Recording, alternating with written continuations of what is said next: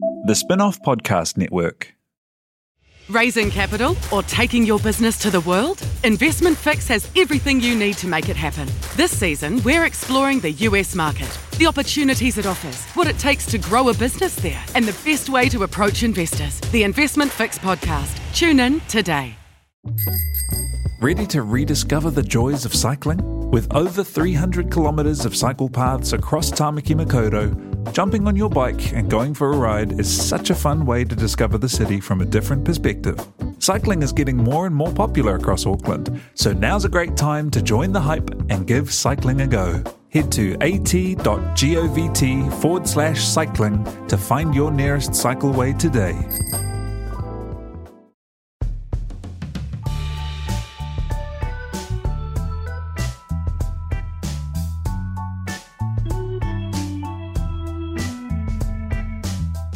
Hello and welcome to Gone By Lunchtime, the Spin-off's politics podcast. Piki mai, kake mai. With me today in the Spin-off studio, we have Ben Thomas of Exceltium Communications, which sounds a little bit like what a sort of company that a Batman villain might run.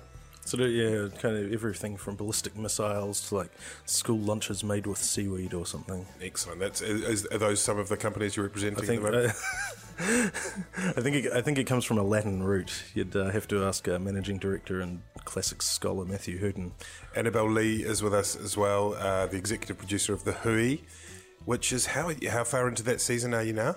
Halfway. We just got an extension of 5 more episodes, so we're officially halfway now. And how many episodes in a row are you now that you've asked Paula Bennett to come on the show and she's politely declined? 9. That's pretty good going. Today we're going to talk about a bunch of things. It's been a quiet time. We've had a recess for, it seems like, forever. How many, sort of 4 weeks?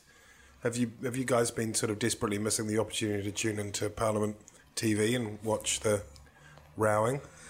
It freezes New Zealand politics in amber, doesn't it? It's sort of this eternal present where there's no kind of progress on any issues. So we just have to go back to sort of 3.5 weeks of mulling over the Labour Party's standing as a possible next government. It's a depressing time. Annabelle, does it make a difference when you're producing a weekly politics program to have Parliament away? Not really. Not really. Good.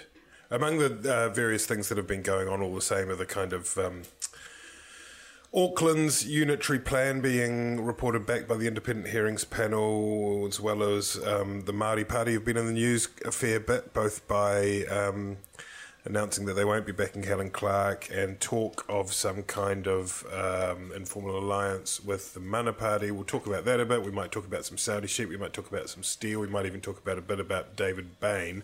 But let's start. We won't dwell on the unitary plan because interested readers might like to have a look on the Spin-off website. There's a special unitary plan podcast under the War for Auckland heading.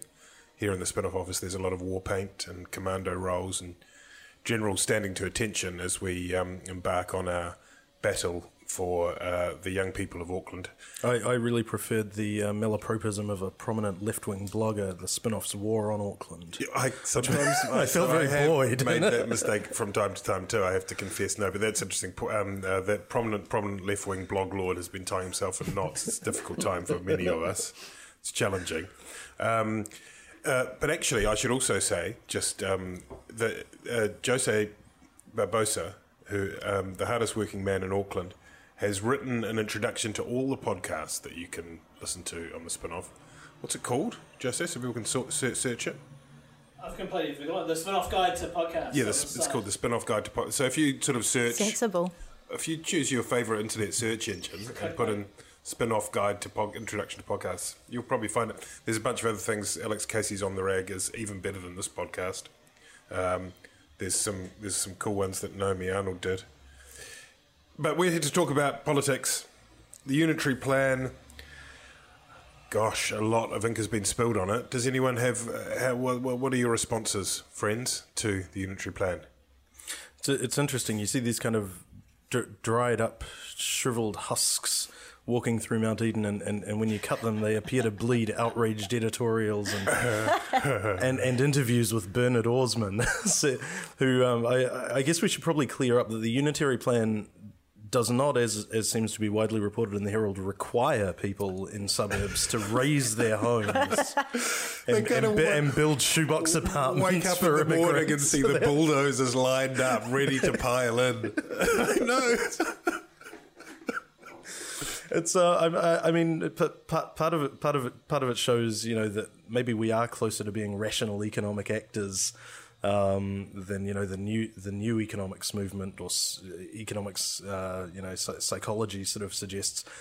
But because these people, when presented with higher property values for intensification, seem to feel they have no option but to replace their current residences. Yeah, it's Annabelle, your take on the unitary plan. Have you managed to get through all of it yet? Oh, I've read the whole thing. Good.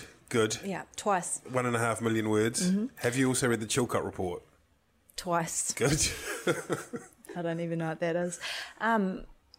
Well, you've been on hold to Paula Bennett for a while now, right? Obviously, it was something that the council was compelled to do by the government. Is it going to make a difference in terms of the housing crisis, I think is the big question. I think until the government steps in and takes some responsibility for things like immigration, that probably for people sleeping in their cars and staying at Te Puia Marae, it won't. It's all good to have development and houses being built en masse, but unless those houses are being ring-fenced for first home buyers or social housing, then they're just going to get snapped up by speculators and we'll be left in the same position. So not sure how much of a difference it's going to make in terms of providing homes for the people who most need it. Well, it's going to make building more homes easier, both within the city limits and on the outskirts of town. But will it make them more affordable? Well, by building more homes, you actually make all of them more affordable. I think there's this artificial distinction drawn between affordable homes, which are sort of seen as kind of cheaper, and the existing housing stock. You know, when we talk about unaffordable Auckland homes, that's because, you know, South Auckland homes, you know, that used to be kind of $300,000 6 years ago are now sort of in the $500,000, $600,000 range, right? And that's because there's a lack of supply. So if you actually build more expensive homes, then you give more options to people at the top of the market, and they're not actually outbidding people in the middle and the bottom of the market. So just increasing the supply at whatever kind of stage of it actually does improve affordability. But one thing that the unitary plan and the whole housing affordability stoosh has shown up is just how susceptible we are to PR messaging, which I mean is probably good news for firms like Exceltium, but you know, for the last, well, since 2007, if you read John Key's fulminating speech about housing affordability back then, condemning the Clark government for not doing enough, politicians have been saying we need more affordable houses. We want to improve housing affordability. Matitia Tude says the exact same thing, but says it, you know, in the way that it actually is, goes on Radio New Zealand and says we would like to see house values drop. Now, it's the exact same message, but instead of being greeted with sort of warmth and a receptive audience, she was just about kind of dragged out of town and thrown in a swamp. It was an amazing interview, that one with Guy Nesper on Morning Report, in which she said that the house prices should come down by 40-50%. And it was kind of, Jose, it's good to hear you're playing that background CD with the building noises on it. That's very apposite. And yet, and she's right, but can you honestly say you would ever advise a politician to say that how they actively want to see house prices drop? You wouldn't, but that's actually the flip side of what people are talking about. Yeah. When people say that we're going to increase housing affordability through increasing supply, what they mean is we're bringing down the value of houses. Yeah. Now, of course, the government has no intention of actually trying to bring down the value of houses. And when we get into these questions, kind of probing politicians saying, what, do you really want to see house prices fall by 40%, 30%, 20%, whatever? That's completely arbitrary. There's no way a politician can actually sort of say, we're going to reduce house prices by 10%. What they can do is say, we're going to increase supply, we're going to lessen demand through immigration controls. They're not saying that, are they? But yeah, what happens is that you actually get people like Matiria who are in a way punished for being honest. Meanwhile, the government makes noises about affordability, but I think we've really seen. I mean, during the recess, their big housing announcement was that they're going to make more money available to first homeowners through KiwiSaver subsidies, which will just have the effect of bumping up prices further. So I mean, the affordability requirements that were in the unitary plan as notified, which was something like 10% of all developments of more than 15 dwellings should be in the affordable category, were chucked out by the panel along with various other things in their attempt to, as they say, pare it down on the advice of MB, i.e. on the advice of the government. So what you talk about, Ben, about the idea that the affordability will come when the market becomes more saturated, which is true, and that's fine, but that's 30 years. That's a long time to live in a car. I think you're looking, well, with people who are living in a car right now, I don't think that's because, their deposit is sort of a few grand short. That's where social housing and government provision of accommodation has to come in. And is that in the unitary plan? Is the council compelled to build social housing? No, I don't think so. No, I don't think that. I think what in the plan itself, they've decided to remove most of that. Let's not talk about the unitary plan anymore because there's a lot more that you can read on that if you go to the War on Auckland site. You can also watch Shamabil Ikab call bullshit on various things. He's out there with a sort of bullshit divining rod, identifying things that need to be put in front of the public and have bullshit shouted at them. Let's meanwhile move on to the kind of biggest immediate political story of the week, Annabelle, I guess, which is maybe you can explain it to us. It involves Marama Fox and the Māori Party and Helen Clark's bid for the Secretary General role at the United Nations. That's right. So Marama Fox has come out and said that the Māori Party doesn't support Helen Clark's bid to become Secretary General of the UN. Obviously, there's bad blood between Clark and the Māori Party, which, over the foreshore and seabed legislation, which led to the establishment of the Māori Party. What's kind of surprising about this, though, is about 4 months ago, the Ururoa Flavel did speak in support of Helen Clark. And the other interesting factor is that when Helen Clark went to the UN and had her pōwhiri there, she was escorted by Tuku Roirangi Morgan, the president of the Māori Party, who spoke very highly of her there. So I think while there's no surprises that, that Marama has taken this stance, it kind of shows that, again, the Māori Party is a little bit, it just looks odd when the president is supporting her, a couple of months ago Te Ururoa was, and now they're making a big And Tariana Turia, the founding leader of the Māori Party, has spoken in support of Helen Clark as well. She has. And I think as a party that prides itself on pragmatism and being at the table, and in the face of global warming and, Pacific Island atolls, at risk of climate change, it would be great to have someone from the Pacific region in that role. So, from that perspective, it makes sense for Helen Clark to be there. At the same time, Helen Clark voted against the Indigenous Declaration. What's the wording for it? United Nations Declaration for Indigenous Rights, People, which Peter Sharples, Sir Dr. Peter Sharples, I think, confirmed in New York. Was that 2010 maybe?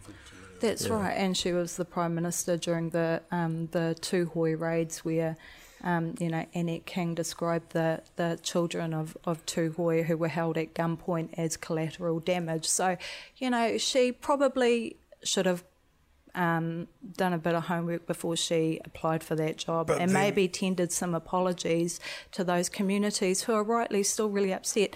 Tamati Kruger has come out in support of Marama's criticism of Helen Clark, and it's unfortunate.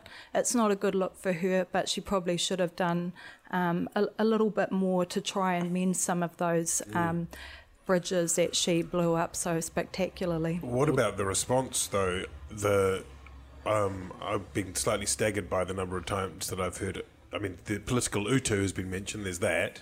Dover treachery and treason. Everyone's saying treachery and treason, and that seems a little bit over the top. Well, it's all it's interesting. I think there comes a time when we have to admit we haven't all read the Luminaries, and we're not all for Helen Clark for SG. I mean, this kind of New Zealand Inc. Red Sox kind of approach to Clark's UN Secretary General, but obviously she's not the same kind of sort of lunatic that Kevin Rudd is, which disqualified him from Australian support. But there are real problems with her record, and one of those problems is that in the infinite trade-offs that you always have to make in politics, under Clark it often ended up Māori being traded off. And what I found particularly interesting was that Dover Samuels, who Clark pretty ruthlessly disposed of within the first few months of her government as a minister over allegations that were eventually unsubstantiated, has come out and said that the Māori Party is extracting political utu. At the same time, I think they're justified. Annabelle mentioned Tamati Kruger, who I think is one of the greatest statesmen who's been produced in New Zealand in the last century, and he said, Helen Clark would be a greater person if she had acknowledged these mistakes. Yes. It just seems to me, Annabelle, a little bit ridiculous to pick up what Ben was saying, that we can't have people with different opinions on something like this because we all must band together. It's like it's like it's a sporting event where everyone must, and the idea that there's any dissent is somehow kind of... Well, it's particularly ironic when it's journalists that are, that are saying that sort of thing, because, as journalists, you're supposed to support the idea of robust debate and a competition of ideas and all of that, those sorts of ideals. So to have journalists saying it's, treason and so on and so forth seemed a little bit alarmist and emotive to me. It would be obviously a great thing for New Zealand and our Pacific Island neighbours to have Clark in there. Unfortunately, she may have ankle-tapped herself, and really she only has herself to blame for that. I'm sure had she gone to Tamati Kruger, had she tried to make amends with Tūhoe, they would have, they're a forgiving people, they would have accepted that. If she had perhaps looked back and said, I probably could have handled the foreshore and seabed issue better. I accept I made some mistakes, and I'm open to having a conversation about that. I think people would have been a lot more ready to accept and forgive and support her, but the fact that she remains bloody minded in her in her approach towards those issues, I think has come back to haunt her. I mean, I think we can all agree that the main problem with this whole episode has been that it has distracted attention from taking the piss out of Kevin Rudd, which has been the most entertaining part of the whole battle so far. Which Helen Clark gets. I mean, is Helen Clark going to win? Anyone? She sort of got how many? I think we suffer from a bit of Stephen Adams syndrome when it comes to Stephen Adams, the basketball player. Yeah, the basketball player. When we sort of think he's the best NBA. Yeah, we tend to think, oh, look, he's really established himself as one of the premier players in the NBA. Clark gets sort of kind of mentioned approvingly in papers like The Economist, but she hasn't really been reported as a front runner in the first round. You're a fucking traitor, Ben Thomas. Stop this. This is just got to stop. Outrageous. It reminded me, nobody would approve more of the treason designation than Clark herself. She always had a bit of a Louis XIV sort of vibe. The Prime Minister by definition cannot leak, And, I watched the Al Jazeera debate, and I started off cheering for Helen because, that's what New Zealanders do. But I have to say, I swap camps. The Portuguese Guterres. Is she Portuguese? The Brazilian. The Costa Rican. Oh, the Costa Rican. What's her name? She was impressive. Yeah, she was what's her name? She was with an F, something like that. Something like that.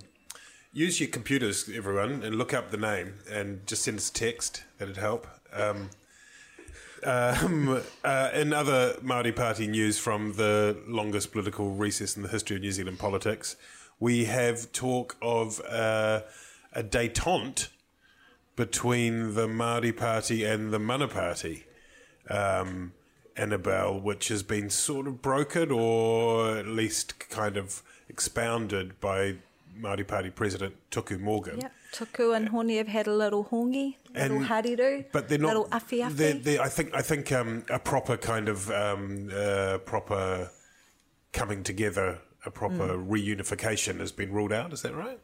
Well, he went up north like within days of being elected president and went and had a hui with Hone, and literally within hours of the meeting, the Māori Party let go a press release saying there was no appetite for any sort of official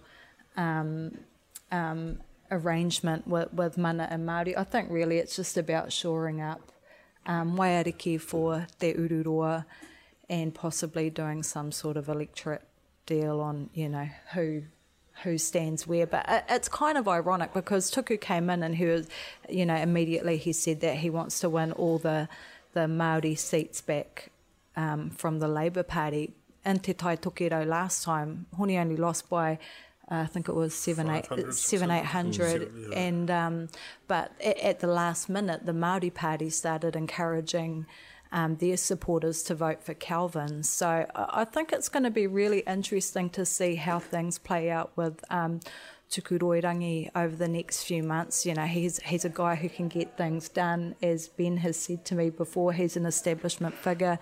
When things got tough with Tūhoro Nuku and Te Kotahitanga, the government sent in Tuku to try and broker a peace deal between them. But, the Māori Party has a lot of big personalities. Hone Harawira has a giant personality of his own. So to see whether or not they can keep it all together until the election will be interesting. If they did, Ben, if they did reach some arrangement where they said, let's stand an either or, and maybe you got Annette Sykes and involved, or I mean, is it possible that they could? It'd be bad for Labour, wouldn't it, if that happened? You could see. Yeah, that's right. 4 or 5 seats go to one or the other. Yeah, look, it's going to be hard to dislodge Labour. Kelvin Davis has done a great job as an MP. Really although he may be a victim of his own success, because if they run the 2 MPs for one argument up there, you mean put him high on the list? Yeah, because he's been given a promotion. He's done a great job. Yeah. He'll definitely get in on the list. So there if Hone runs that line up north, they're quite astute voters up there. They have the highest Māori voter turnout in any of the Māori electorate. So it may get interesting. Well, Kelvin could be a victim of the. I hate the phrase, but it became popularly referred to the man ban in Labour. This sort of this bid for 50-50 representation. When you go through because the majority of electorates are held by men for Labour, in order to get their caucus to sort of 50-50 men and women MPs after the election, they're actually going to have probably about the first sort of 7 or 8 people on their list will need to be women, which counts against Kelvin in that sense, and is why the newly retired from his electorate Trevor Mallard is going to have a hard time coming back on the list. But unless you announce that speakers are gender neutral. I think Trev's a bit too red-blooded old Labour to abide by that. But yeah, it absolutely makes sense. There's no reason for the Māori Party, which has no chance of winning in Te Tai Tokiro, to put its resources into that kind of fight. And similarly, it advantages them to shore up their co-leader Tuarua Flavel and Waiariki. One thing that might be interesting is that Tuku is an establishment figure. He's always got a cell phone on. He's very well known, and part of the challenge you don't necessarily want a party president who has a higher profile than your leader. And so I think they've got to be very clear to ensure that Tūroroa and Marama Fox are still the faces of the Māori Party in public. He's always got his cell phone on. The other thing that will be interesting too is that the more seats that the Māori Party wins, electorate seats, the more it kind of puts Marama at risk, really, doesn't it? Because she got in on the list. So, if they did a deal and they won, the Māori Party won Te Tai Hauauru off Adrian Rudawhi, you wouldn't get a top-up, potentially. Yeah. So it'll be interesting to see where they put her and if they try and cut a deal in Ikaroa Rāwhiti, where you would think she'd be a natural fit because that's her rohe kind of thing, but it doesn't look like Mecca's going anywhere, and Labour have never lost Ikaroa Rāwhiti, so it'll be interesting to see what happens there. Let's cast our view around the globe at sort of a couple of kind of general trade-ish related issues. First being the steel thing, which has sort of bubbled away for the last couple of weeks, I suppose, after it was splashed on the Sunday Star Times, which involves, it turns out, Zespri, which is the silly name given to kiwifruit branded overseas. Turns out that someone was given a warning that there could be some retaliation if an investigation into steel dumping by Chinese in New Zealand is pursued. And it all ended up being a bit embarrassing for Todd McClay, didn't it, Ben, who was forced in the end to put a line that no minister wants to put into a press release saying, "I apologise to the Prime Minister." Yeah. It's kind of the circumstances are a bit murky around this, as they always are with trade. So there were allegations that the Chinese government were threatening non-tariff sanctions on New Zealand goods, perhaps kiwifruit, and that they had these threats had been made through intermediaries to Zespri over in China, and the New Zealand government, was trying to avert this threat or wasn't on top of it. And then Todd McClay said there's no substance to this. Then it was revealed that actually there had been communications between MFAT and Zespri about the sort of heads up they had received, whatever the substance of it, and that McClay hadn't, had sort of forgotten. Leaving the Prime Minister out sort of on his own.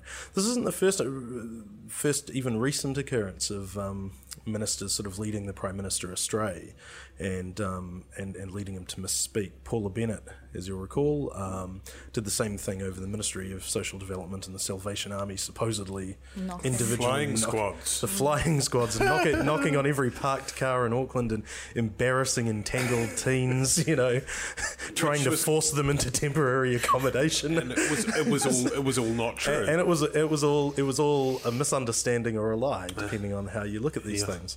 But in this case, it seemed like there wasn't, or at least the position for the Prime Minister is that he wasn't informed. I think his trade person in the Department of Prime Minister and Cabinet knew too, but it wasn't considered important enough to pass up the chain. Yeah, and look, and that's probably true. That sounds plausible. You used to work in that mess. Yeah, look, there's a story today or yesterday about how kiwifruit have been held up at the border because some fungal rot was found. Well, you can't argue with fungal rot. So whether that's connected or not, obviously people will connect the dots. But that may or may not be related. There was that time, wasn't there? Was it during the botulism scan where there was some meat was held up on the border, and then everyone, what an interesting coincidence. Yeah, and I wouldn't want to look. We have no way of knowing at this point.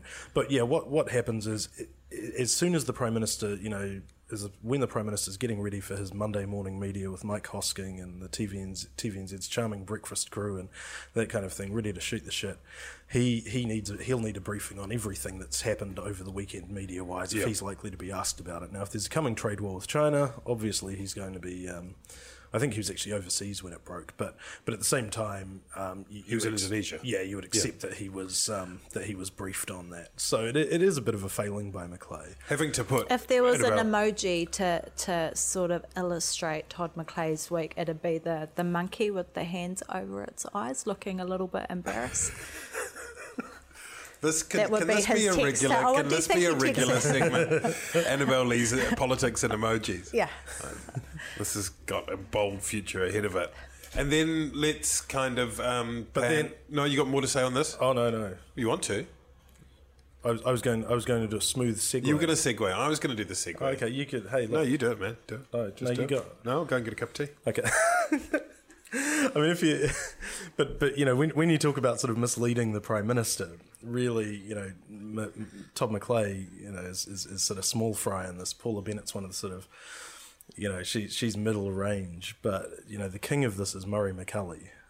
So casting our eyes back to another sort of tortured overseas, you know, foreign relations maze, the Saudi sheep deal, the agri hub in the desert, promoting New Zealand sheep to the world, which seems to involve a lot of sheep carcasses and security guards, forcing out journalists and calling the police to confiscate their film. New Zealand has been trying to negotiate a fair trade agreement with a free trade agreement with Saudi Arabia for quite a while. This seemed to hit the skids because of the live sheep export issue. There's differing opinions on whether that could have just been carved out and dealt with later. And then a millionaire/billionaire in Saudi Arabia is reported to have held up that trade deal, and so the Foreign Affairs Minister Murray McCully sent his agent in, kind of like Heart of Darkness, into the Middle East to try and sort this out. Brokered an unorthodox deal to give this guy roughly around $11.5 million. Innovative solution. Yeah, well, and this was meant to sort of pave the way for a free trade agreement. Now, what happened is the sheep that were to be sent there as part of the $11.5 million reached the desert and promptly died, because that's what sheep do in deserts. It transpired that Murray McCully, in getting this rather unusual expenditure approved, had told Innovative solution. Yeah, had told his cabinet colleagues, in a cabinet paper that didn't have the appropriate cover sheet, which may seem like a sort of small kind of deal, but basically this seems to be something McCully just sort of knocked up without consulting with Treasury or any of the appropriate authorities, to kind of be checked or vetted, kind of chucked it on the middle of the table during cabinet and asked for approval, saying that New Zealand was facing a $20 to $30 million lawsuit from Hamid Al Khalaf, the Saudi Arabian, based on supposedly investments that he had made on the understanding that live sheep exports would be allowed by the government before they changed their mind. Now, there's no evidence of any legal action, and this week, Treasury documents released by Treasury showed that there was no legal cause of action. There's not even any evidence of a threat. They haven't seen any of it. Treasury said they could find no evidence. There's been nothing produced showing even a sort of cursory lawyer's letter or a cease and desist or an optimistic request for $11 million, let alone 20 or 30. And this is pretty typical of the way Murray McCully seems to operate, which is, and the press talk about this in glowing terms. They say, McCully, he's unorthodox. He takes shortcuts. He takes shortcuts kind of like our parents do, the shortcuts that end up taking about 4 times as long and driving down the wrong way of a one-way street. It's a pretty shabby Another affair. cruel attack on older generations from the spin-off HQ. Look, I mean, completely unnecessary. The best spin that can be put on this is that it was meant to be a bribe and it didn't work. Annabelle, the Auditor General report into this matter, which has been underway for over a year now, I think is nearly there. Maybe even next week when Parliament resumes might turn up. Do you reckon that this could be the end for McCully if it ends up? I mean, if the Ben Thomas version of events ends up being roughly right, do you think that Key will give McCulley the boot? I would be very, very, very surprised if he did. I don't think so. Can I just say quickly, $11.5 million for an abattoir in Saudi Arabia, can't afford $1.5 million for pepe pods for our babies that are dying in what the chief coroner describes as an epidemic of sudi for Māori babies. Fortunately, there's been a change of heart this week. One meeting, what a difference one meeting makes. All of a sudden, we can afford pepe pods, and thank goodness for that. And on the subject of payouts and comparisons of payouts, we also had the David Bain money this week, which was $925,000, but don't call it compensation, and it's a kind of make it go away, squeaky wheel type, draw a line under it deal. Does that seem like a reasonable sum to you, Annabelle? How much did I say? 925,000. Yeah. What it says to me is that the deal that Taina Porter got was not a good one, the $2 million, because if you can get nearly $1 million when you haven't proven yourself guilty and you haven't been in jail as long, then it doesn't seem very fair to be getting $2 million when you are most definitely innocent and you've been in jail longer. Well, it was interesting, wasn't it? Whatever you think, everyone has an opinion on David Bain, whether or not he was guilty or innocent. But leaving that to one side, when you listen to Amy Adams talk about a pragmatic solution and a fair solution, you kind of think, well, hang on a minute, how come Taina Porter's sum wasn't adjusted for inflation? Yeah. Well, I understand that they've cut a deal for Taina where he gets to accept the amount that he's been offered while continuing to ask for more, which I think is a good and fair thing, but he definitely should be getting more. And I think that's right. I agree with that. I think it's the government could have held out on that as a disincentive to challenge it, but to their credit, they did say, all right, we'll kind of. That was an honourable thing to do, and it's about time someone did something honourable for Taina. Bank a sale of the century or whatever, like you've got that now guaranteed, but now you can. Double or nothing. Amy Adams said it, it's a tough decision because, this has already been through 3 reviews by retired High Court judges, from here in Canada. There was obviously no end to the Bain camp's appetite for litigation on this. They were just going to keep going, they're basically sort of like men possessed. And sometimes, there are cases like this, the Berrymans were one, this sort of family who were charged for a bridge collapse on their property and spent the sort of next 15 years of their lives kind of pursuing this grievance. And sometimes it's just sort of considered the humane thing to do and practical from a government point of view in terms of the amount of hours and time you'll spend defending these things in court. I think a lot of people feel uneasy that Bain got anything, but I think Amy Adams probably made the right decision. How many jumpers do you think $925,000 can get you, Toby? Well, it depends. I mean, that's an interesting question, but it really depends whether or not they're home knits or whether you're talking about op shops or, True. I mean, it's an impossible question to answer unless you specify what type of jumpers. And on that note, I think it's probably a good time to wind things up. Annabelle, Ben, thank you enormously. Thank you very much, Jose Barbosa. Thank you also to friends and sponsors at the spin-off, Lightbox, Big Pipe, Unity Books and Barkers. We'll be back soon with another hard-hitting, sizzling, gone by lunchtime. I'm Toby Manhire. Thank you very much.